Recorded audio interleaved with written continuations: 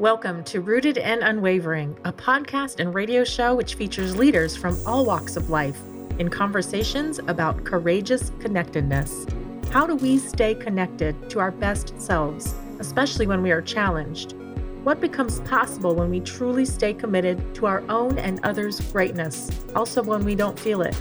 Join host Hilke Faber, transformational coach, facilitator, and award-winning author of Taming Your Crocodiles, and his guests as they explore leadership greatness in today's episode of Rooted and Unwavering.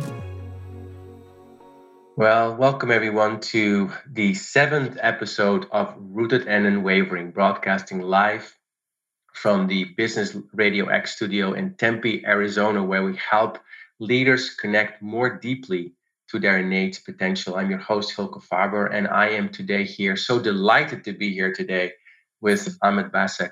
Amit, how are you today? Grateful. So nice to see you. Well, we'll get to know you much more in this. I'm going to even say more about you before we get into a conversation. And before we do that, I want to just say a few things by way of setting the tone for our podcast today and for our radio show about Rooted and Unwavering. This podcast series is designed to help each of us listening or on the screen talking to connect more deeply to what is true about us in our depths, like our innate potential, our values, what we really want, and learn through conversation to bring that more and more to the fore in our leadership, in our rest of our lives, and especially when we're challenged. So today we're here to learn from Amit, and Amit has such an amazing background.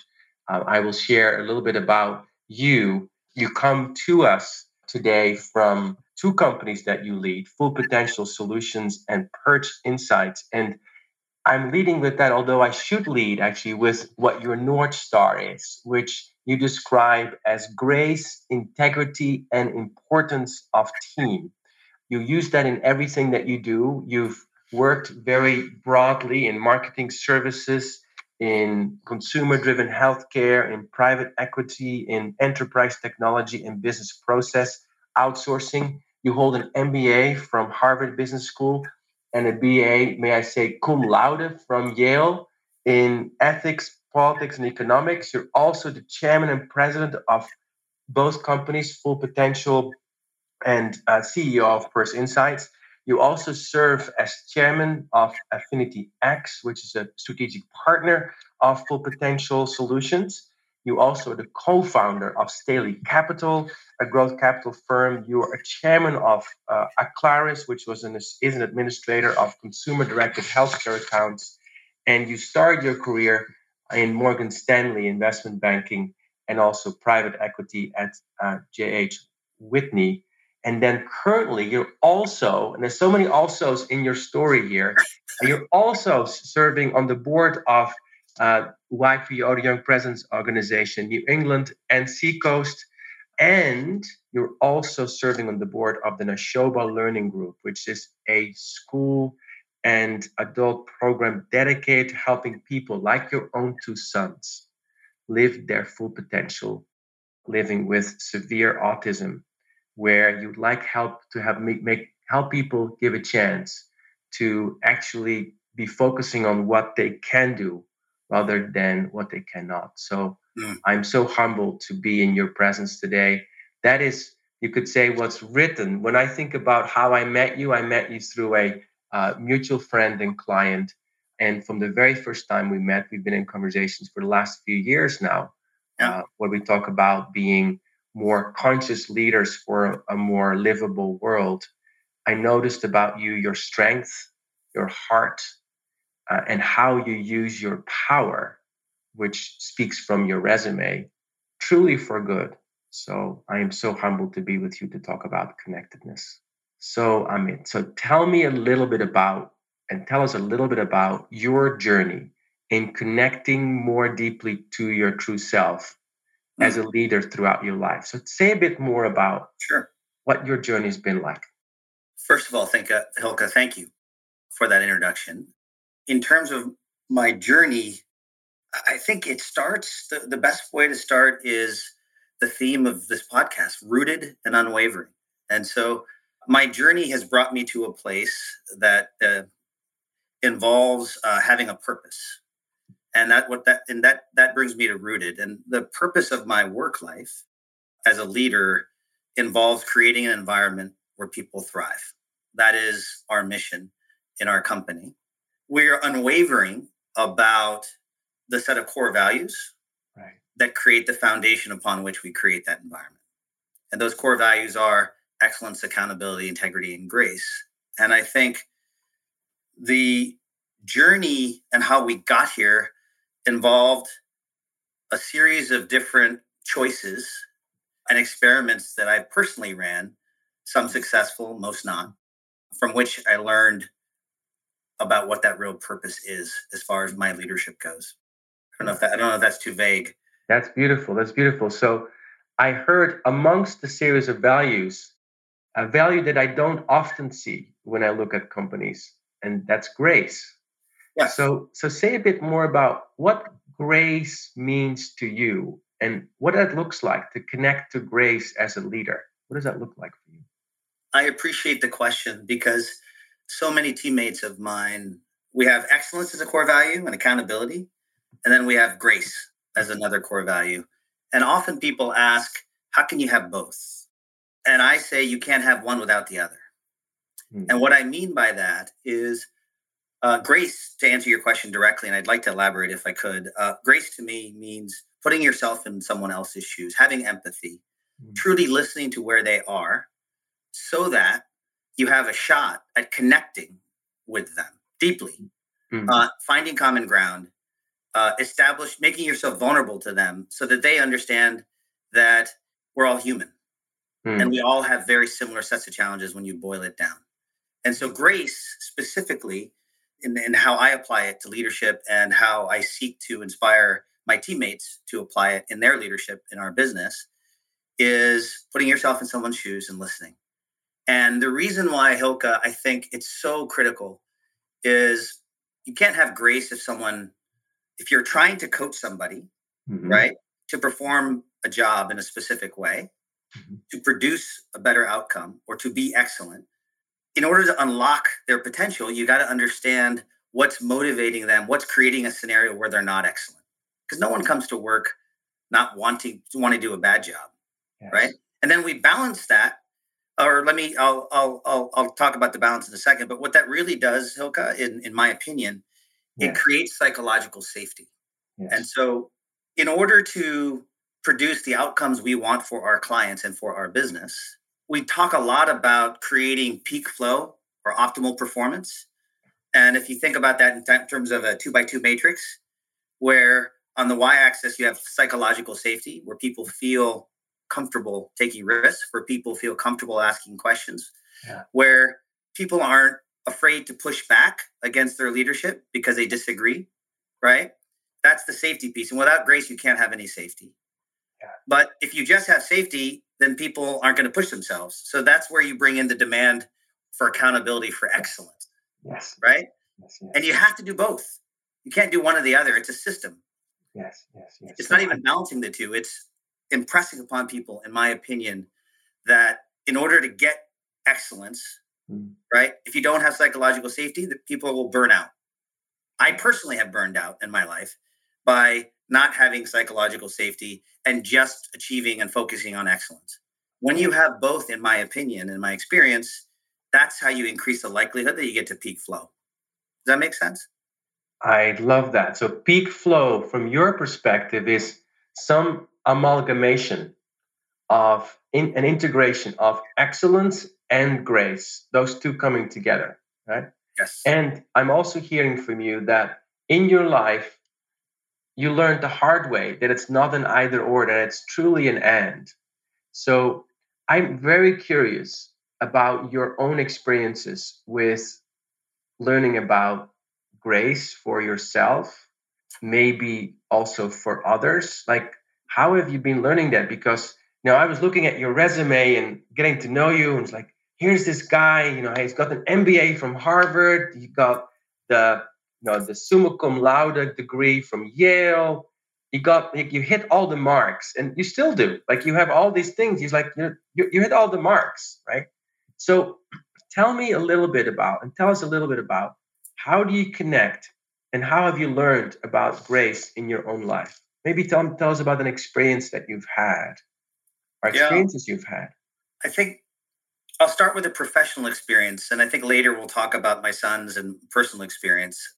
In terms of professional experience, probably the most profound way in which I reconnected with grace is through an interaction I had several years ago with somebody on my team. I was asking this person to prepare a certain analysis, and the analysis was important for a negotiation with a client regarding price.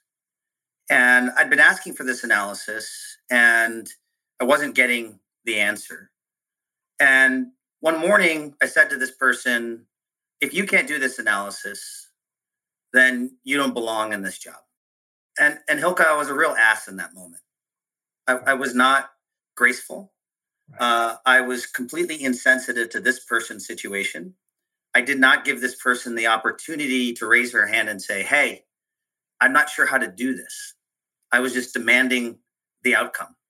Part of it is we'll talk later, I think, about radical candor. But I think in that moment, I was so ashamed of myself. As I often do, I went to my wife, who's my best friend, who probably should be on this podcast because she's far wiser than I am. And I asked, what do you think I should do? So first was obviously apologize to this person. And the second was a deeper question she asked me in that moment. She said, why do you think you did what you did? I talked about feeling triggered and angry. Then I thought about, well, isn't the opposite of the story that it's not that she wasn't able to do the work, but I was not able to create a scenario for her to do her work as her leader. And so Hilka, what that did is it put me on a journey. And my wife is very wise, as I mentioned. I think for years she'd been trying to get me to engage in therapy for my own mental health.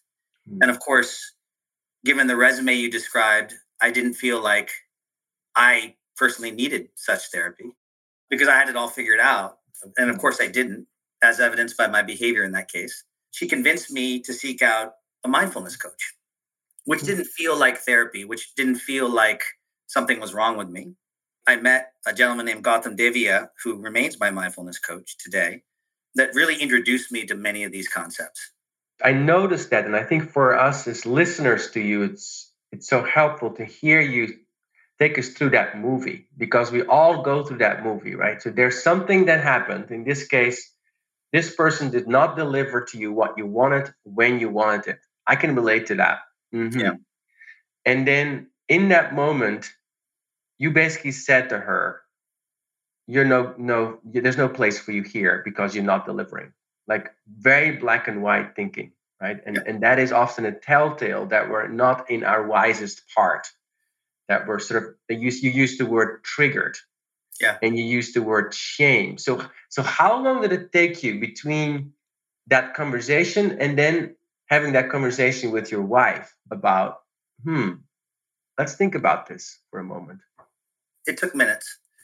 But what I will say, first of all, is the actual feedback I was given, the substance of what I was saying, I think was spot on. But the manner in which I said it, right? So I fundamentally believe in radical candor in everything you do at work and in human relationships and being very, very clear about, right? But you can't, in my opinion, I lost a basic sense of empathy for the fact that I was dealing with another human being. And there were parts of this analysis or parts of this exercise where I could have perhaps made it easier for her to do. And so what I was ashamed of was how I delivered the message. And if you're going to be connected to somebody, if you're going to be graceful when you're demanding excellence, I think it's important to anticipate how the message you're delivering is going to be received. Very clear. So if you could do it all over again, right? And imagine this person was not delivering, had not delivered, had done exactly what she did. How would you have wanted to interact with her with grace and accountability? How would you have want to have done it? It would have been as simple as, hey, we've been working on this for a few weeks now. What can I do to help you?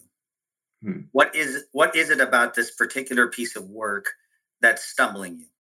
And, I think there's so often, like I work in the tech business, right, Hilka? And so I often start, when I talk to people on my technology team, I start prescribing solutions to a problem rather than saying, here's the problem, right? Because there are people that are better than I am at designing whatever the solution is. Yes.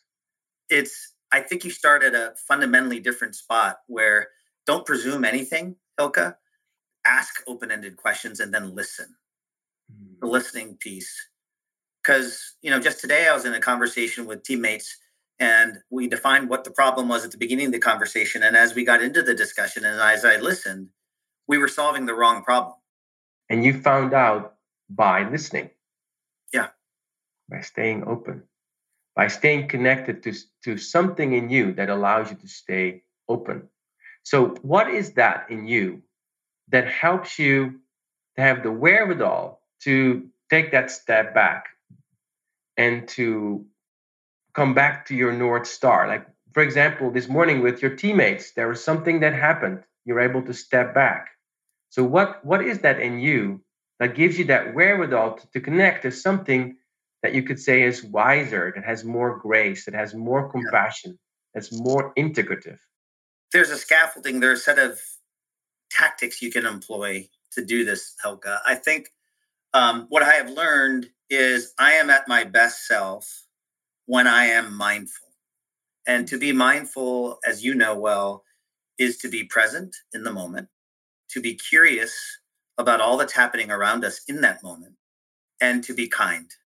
To know that the people we're collaborating with all just want to try and do a good job too. And of course, if they're bad actors that you're dealing with, that's a separate kind of conversation. But to be mindful, I think, is the essential piece of the puzzle. And that obviously also isn't easy because our minds are cluttered all the time. And just as I'm talking to you today, as I'm trying to be present, but I'm also thinking about who's in the audience, for example. And I think it's really important and challenging for us as leaders, as human beings, to be mindful. And I think if we can be more mindful, at least on the margin, we have a better shot at establishing that connection that you talk about. That is the basis of all of this. I mean, I sat here and I listened to you in my resume, talk about my resume, and like none of that matters in the end. In the end, what matters is the joy, the fulfillment, the love that we experience through our human connection. My simple answer to you is being mindful and being focused on what really matters to me, which is to create an environment where people thrive, because that's what brings me joy. Being mindful and being very focused on what truly matters to you. I think that's a very powerful recipe. Like being in the present moment, being right here. Yeah. Sometimes often in workshops, I ask this question on a scale from 1 to 10, how present are you right now? Like where 10 is, I am totally here, like as present as I would be when I held my newborn for the first time, if I had one, in my arms and looked at their eyes, or when I asked this person on a date that I really want to go on a date with, like that would be about a 10, right? And one is, I'm totally not here. And what I notice asking this question is that when we just simply ask ourselves the question, how present am I? We become more present. Right? And as you're describing, when we become more present, it's like all our faculties unite. And then we're open to the richness of this moment. So we can actually listen to our teammates. We can actually connect. We can be curious. And then naturally, as you're saying, the question of what's really important to the clutter kind of dissipates. And what's really important starts to come to the surface. So what I'm curious about, you've talked about this already. You have 2 sons that have severe autism. Yeah. And so how do you work with that? And what have you learned in your journey with them about grace, about presence, about connecting to your true self and connecting with their true selves. What have you been learning? My wife, Una, and my daughter, Maya, and I would all agree that through their experience as 19-year-old nonverbal adults with autism, we have become far more appreciative of little things in life. And so I'll start with, before we got this curveball, learning of their diagnosis 17 years ago, when they were 2, I was on a path, Hilka, of achievement and striving, collecting one medal at a time, right? So I probably peaked in high school, where I got to be a pretty decent wrestler, and I was a leader of our student council. And I went to college, and I felt good about where I went to college, and I graduated from college, and I was going to be the Treasury Secretary of the United States, if not the President of the United States. No kidding. That was on my mind. Not on my mind. It was at the forefront of my mind. I go into investment banking. I struggled at the beginning, and I worked really hard, and I gutted it out, and I was at the top of my class when I left. Boom, all this stuff, right? But I don't think I was happy doing any of it. I was doing it for what comes next, and what getting from point A to point B. How do I get to point C? And it was this very linear path. And then when the boys were diagnosed, first of all, I didn't even know what autism was. My wife and I faced a set of challenges that we couldn't imagine. And it sort of put us in a situation where we no longer had control over the outcomes of our life. And we had to accept that. And it took years. And it took a lot of fighting, a lot of frustration, a lot of drinking, a lot of eating too much, a lot of falling out of shape, a lot of making bad decisions as far as my career goes. And in the end, where it brought me to is, what I really appreciate is being able to take a walk around the block with one of my sons. Because with the other one of my sons, I can't get him to come out of the house. And I could give you a myriad of different stories about what their challenges are and what they can't do. But when I focus on what they can do, have a dance party, enjoy some spaghetti, one of them is learning how to work out with a personal trainer right now, which is amazing to me. When we can focus on what we can do, our mind shifts to this point where I call it above the line through this conscious leadership, where I can let myself be in a situation where I can appreciate beauty in the smallest things. And this directly relates to how we relate to one another in the workplace. Because we all know in the workplace, there's always, this sounds trivial in comparison to the situation with my boys, but it is instructive. There's always somebody that brings you down. Someone that brings you into an argument where there's not enough, where you have to be right. There's not enough love. There's not enough money. There's not enough time. And all of a sudden, I find myself triggered again. Yes. And then when I think about my boys, who serve as the inspiration for the name of our company, which is Full Potential Solutions, and which is how do you unlock someone's full potential, or how do you exploit their strengths, and how do you overcome their innate weaknesses? When I think of my boys, it actually guides everything that I do at work, Hilka. Everything. So, Full Potential Solutions. Yeah. And then I was very struck by your journey of acceptance into we're no longer in charge of the outcomes of our lives, of how our lives are going to go. And it sounds to me like that was a very important teacher for you and potentially for your family. Very hard teacher, a fierce teacher, to teach you something about what truly mattered to you. And I was always also struck by your saying that all these medals you were collecting actually were mostly, well, paraphrasing, collecting dust, not joy. There was no real fulfillment in that for you. And you discovered something about fulfillment, paradoxically, from what was a curve, at least looked like a curveball at first. Yeah. And now you're bringing that into everything that you do. So maybe a last bit of conversation before we take a break is, how did you make that switch from this is a curveball to this place that you call above the line, that has to do with joy and appreciation and being able to take a walk with your son and really appreciating that. What was that shift that happened in you? How did that happen? Love came from looking my wife in the eye, looking at my daughter in the eye, looking at my sons in the eye, and figuring out where do we go from here? And I've had the great benefit throughout my life of having people in my life love me and believe in me. That puts me in a situation or gives me hope in practically everything I do. And so I have friendships.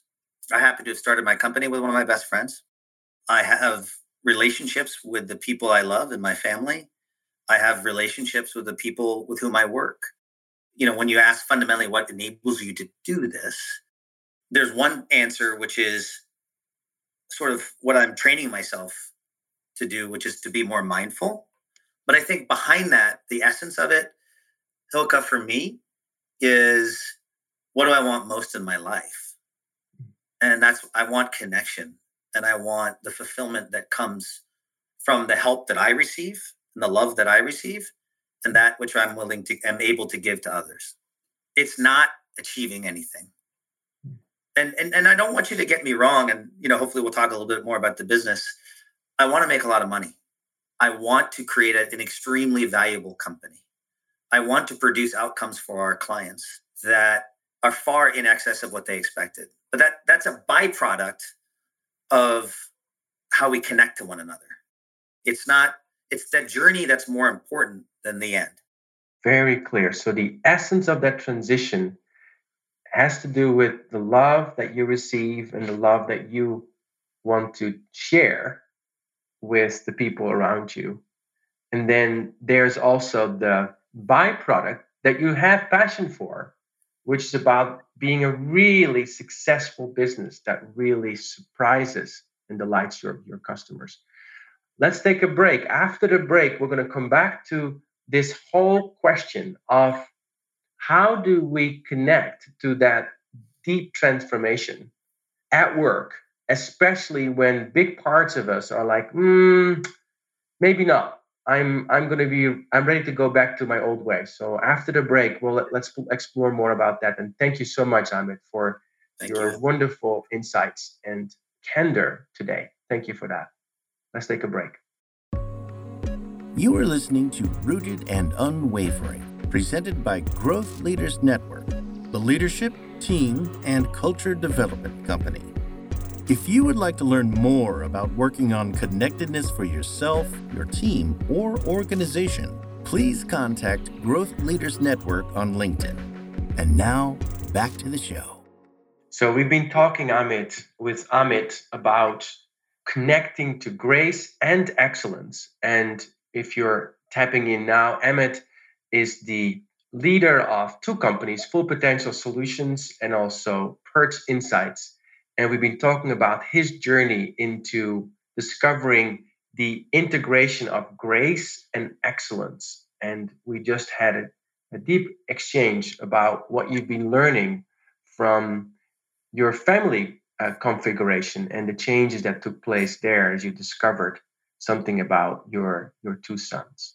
So we've been talking about grace and love, Amit. So say a bit more about what are moments at work where that, you could say, knowing is really challenged, and how do you work with that?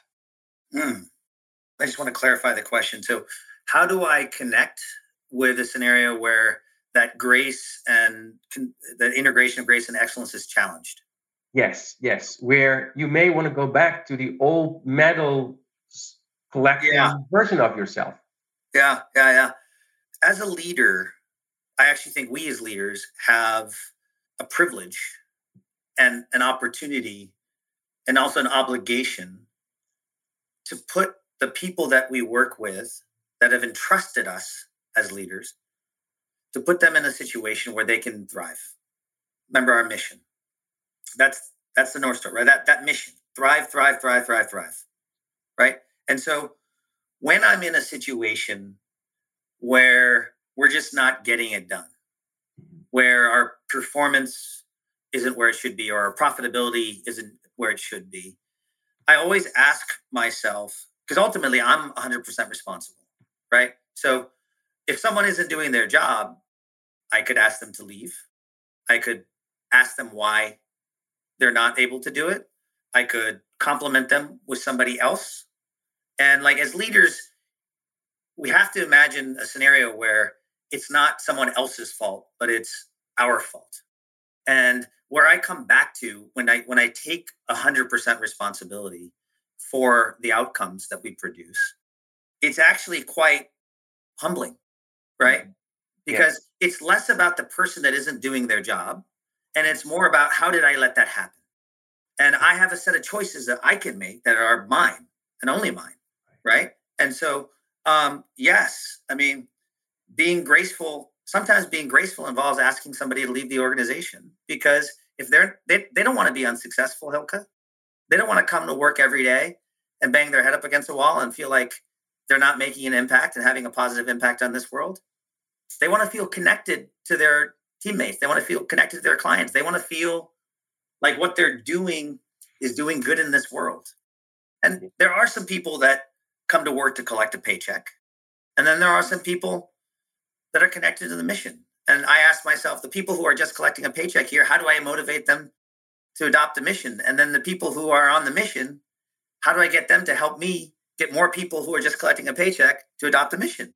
I can't control the life circumstances of everybody that works in our company, but I can create the circumstances around which they operate at work.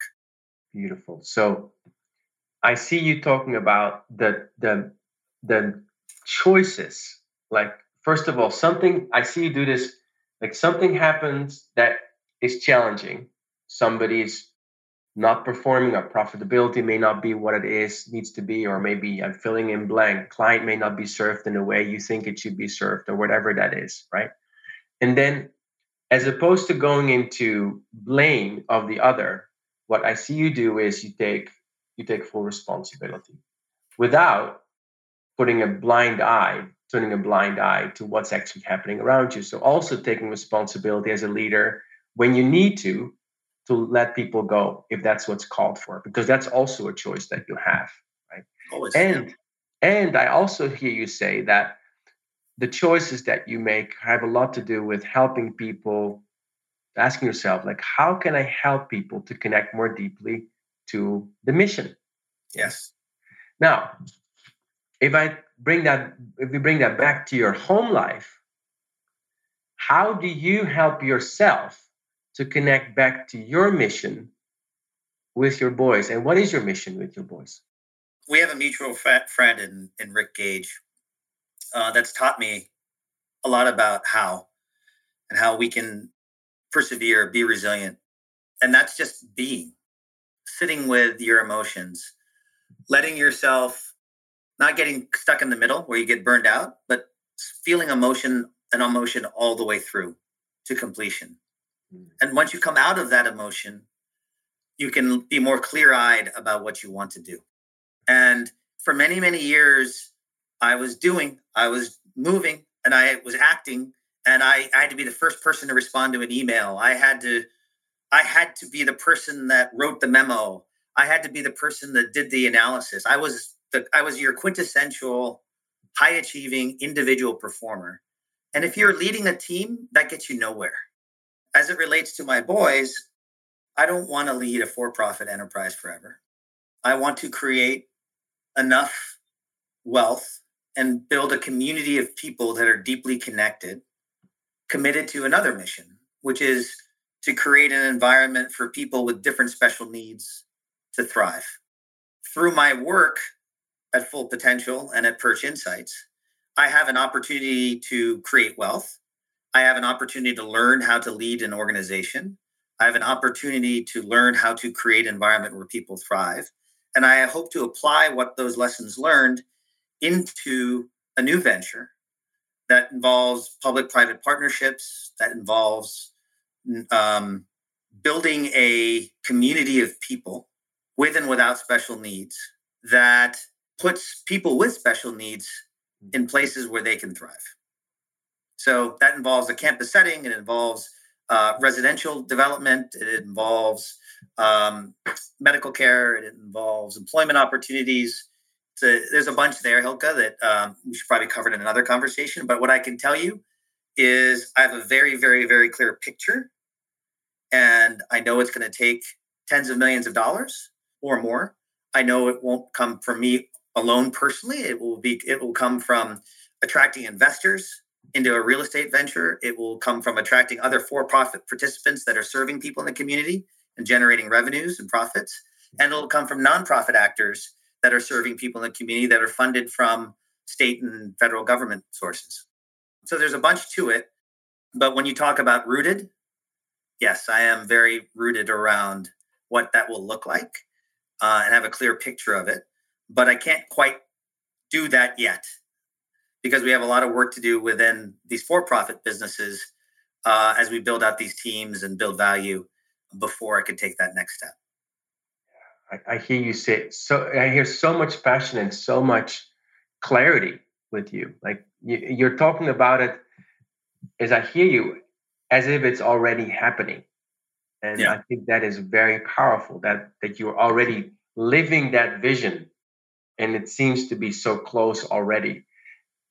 Taking a small step back, which was saying talking about how do I stay with my emotions. And staying with my emotions when things happen and not jumping in and writing the memo and being the first one and all this stuff that you've learned, actually experienced, doesn't work. How have you learned and what have you learned maybe from your experience with your boys about as opposed to doing? Can you tell a bit more about that? Because my sense is that there's a lot there. If I may, the first answer actually involves my daughter, who I won't get into too many details because I think she's listening and I don't want to embarrass her. But I think when you have a child, which is obviously a very deeply personal, important relationship, you want to protect them.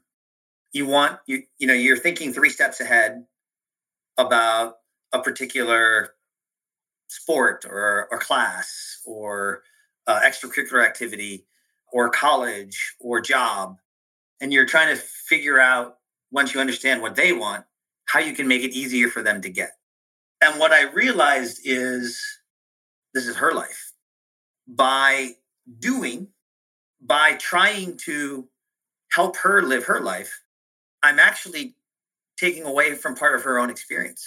When you putting aside my daughter for a second, I call it, in conscious leadership, we call it heroing. Let me go solve that problem for so-and-so.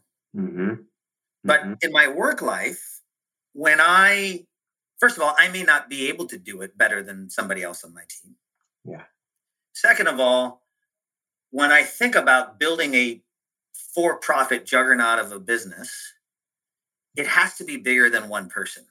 Mm-hmm. And that's the big, as a leader, if I am no longer involved with Full Potential or Perch Insights, or for that matter, Affinity X, I better make sure that there are people on the field or on that team that can carry that ball forward better than I can.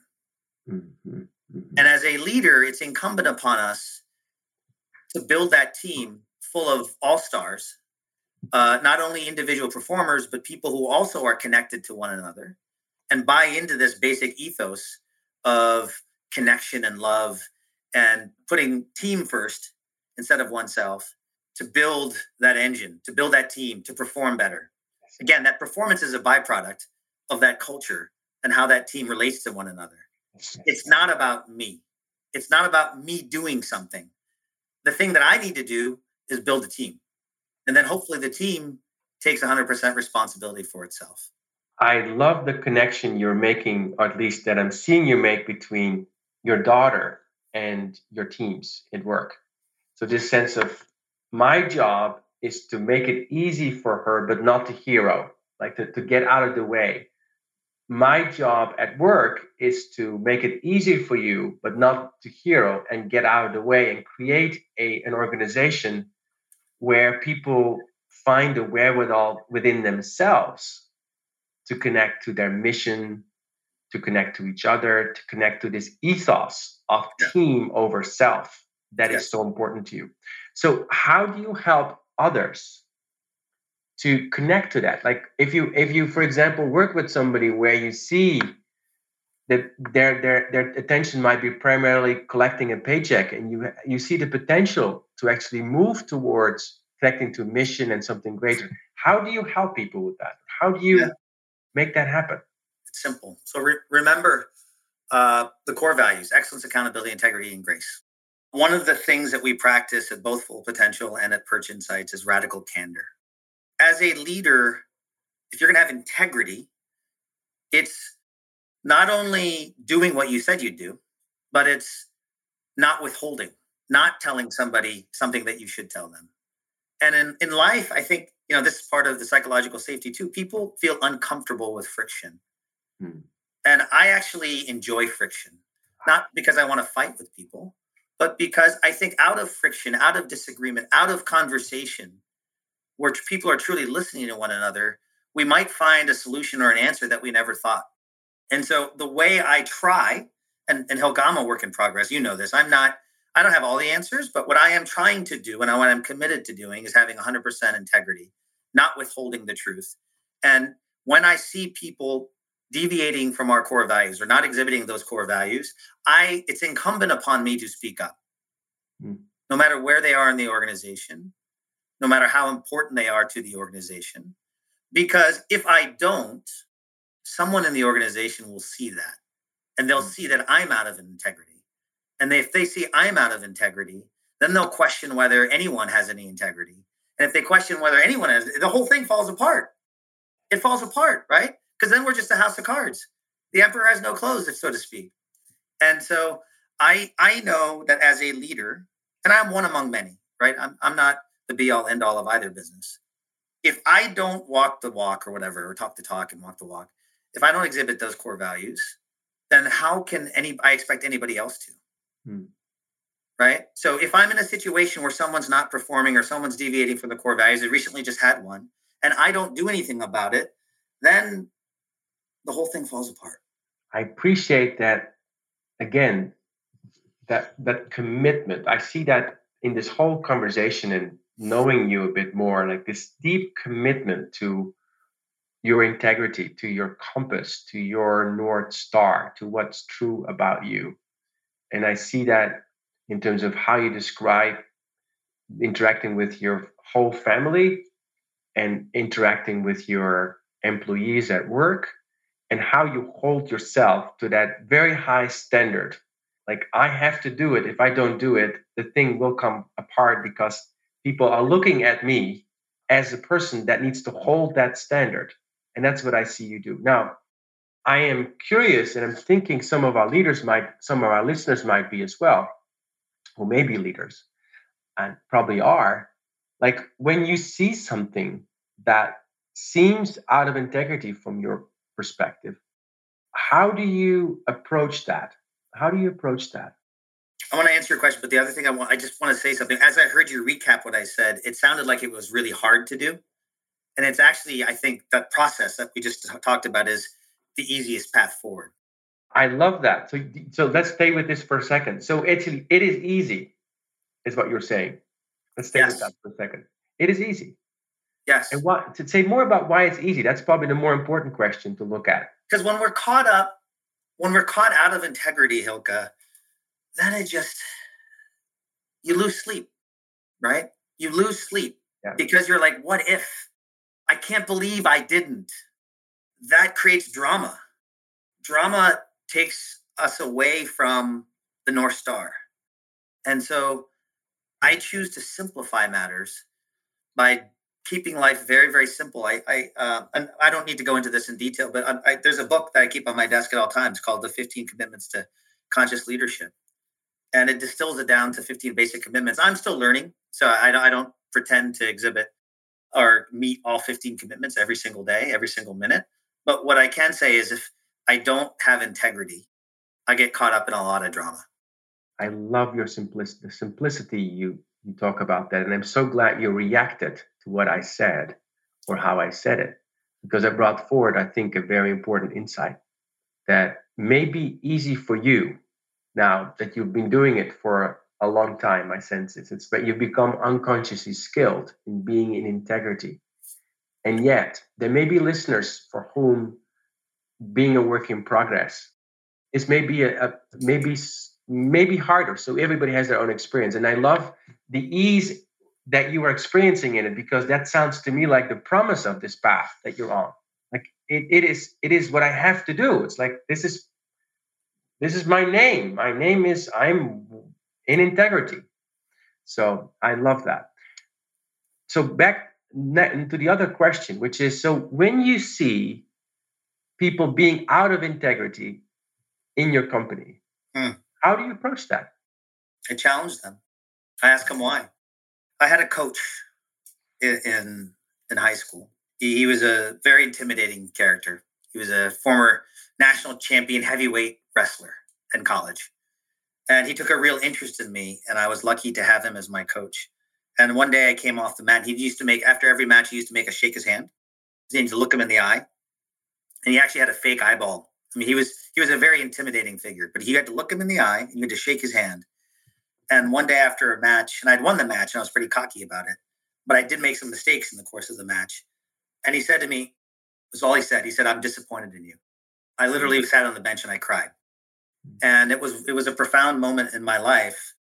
What I'll say about that is that's where I learned radical candor. I didn't know it was radical candor at the time. Yes. Right. But that's where I learned that if you love somebody or you take an interest in somebody and they know that you are interested in them and they know that you're coming from a good place and they say, "I'm disappointed in you for X." Mm-hmm. You can only have a good conversation about it. And if they take it the wrong way, maybe they're triggered, you ask them to take a deep breath and let's talk about it tomorrow. But don't not talk about it. Mm-hmm. And so how did teenager Amit process that? So he cried, and then what happened? I had a conversation. And then I came back to practice the next day, and the specific mistakes I made were things that I could fix. And he motivated me. And he was one of those coaches that just, he didn't have to say much. He said very, very clear, "I was disappointed in you because you did this. You took your opponent for granted and you let him take you down. And you didn't use the most basic method of blocking that and turning it around." It's very tactical, but it was also mental. Like, and so in business and in life, Hilka, I really believe we tend to overcomplicate things with drama. And we need to basically, in my opinion, again, I don't want to sound like I have all the answers because I don't, you know this, but in my opinion, if you can simplify these things to their essence, and have the conversations with the people you work with, in a graceful manner where you're listening to them, and they have the confidence that you're taking the time to listen to them, there isn't anything that you can't solve. Powerful. There isn't anything that you can't solve by listening, by staying in the conversation, by radical candor. I so appreciate your bringing that to the fore. So as we're getting to the final minutes of our time together, I'd like you to think about what you'd like to say to people who might find this path of connecting to their integrity challenging, or they may have just started that. They may be where you were when you got the curveballs, or somewhere, when you were still in the medal collecting phase of your life, or maybe they're already where you're at, but parts of them are not quite on board yet. What would you want to say to them about helping people to connect with what's so true and simple for you? What would you say to them? Give it a try. In the end, when I say in the end, I mean we're all here for a finite period of time. We know that. That much is true. And in the end, are we going to care more about our individual accomplishments and what's on our resume? Or are we going to care more about the sum of all the love and all the joy we've experienced in our life? And that can come from having a positive impact. That can come from a lot of different things. And so I think there's plenty of scholarship behind this. Things like gratitude practices, things like meditation, things like making yourself vulnerable and how that helps you experience deeper relationships, friendships, none of this is that hard if we just give it a try. And surround yourself, in my opinion, I'm very fortunate to have people around me that are committed to this kind of work and this mindset, this growth mindset, conscious leadership mindset, mindful mindset. Seek out people in your life that share that philosophy, and it'll get easier. And if you've taken the time to listen to this podcast, I'd be happy to talk to you about it further if it's something that you're interested in. Because I think, Hilke, you've taught me about a lot of this yourself. But the tools are out there. The evidence is out there. This is fact-based. There's science behind this mindset around mindfulness, around happiness, around gratitude. It doesn't mean that you want to achieve less. It doesn't mean that you will achieve less. In fact, I think it is a superpower that will enable you to do things in your life that you never thought possible. Thank you so much, Amit. One takeaway I had from this was when you stopped me today, when you said, no, it is easy. And then you concluded today with give it a try. Give it a try. And then surround yourself with people who are supportive of you giving it a try, and then you can support them as well. So thank you so much, Amit, for your sharing today, your vulnerability, your candor today. I'm so glad that you were with us today in Rooted and Unwavering. And we're getting to the end of this episode. If you enjoyed listening to this, maybe consider subscribing to Rooted and Unwavering. You can get in touch with Amit or with me. You can also join us in monthly Growth Leaders Network community conversations that you can find on LinkedIn. Our next podcast will actually be in Dutch with Greet Prins, as he is the chairman of the Dutch Chamber of Commerce. And this will be on November 11th. And then we'll be back into this language towards the beginning of December with Bernard Slowey, who takes care of digital consumer experiences at Salesforce. I'm so grateful for you, Amit, for being together today. I'm so grateful for everybody listening, for spending our precious time and attention to connect more deeply to what is true for us, whatever that looks like. And for now, I would say that's it for today. Thank you so much for your presence and for your listening. You've been listening to Rooted and Unwavering, where we help leaders connect more deeply to their innate potential. And I'm your host, Hilke Faber. See you next time. Thanks, Hilke. Thank you for joining us in today's episode of Rooted and Unwavering, leadership conversations about courageous connectedness, presented by the leadership development company, Growth Leaders Network.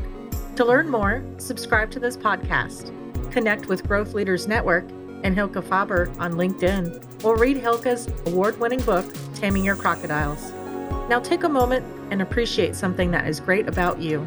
Celebrate the gift that you are and enjoy connecting more deeply to your best self today. See you next time on Rooted and Unwavering.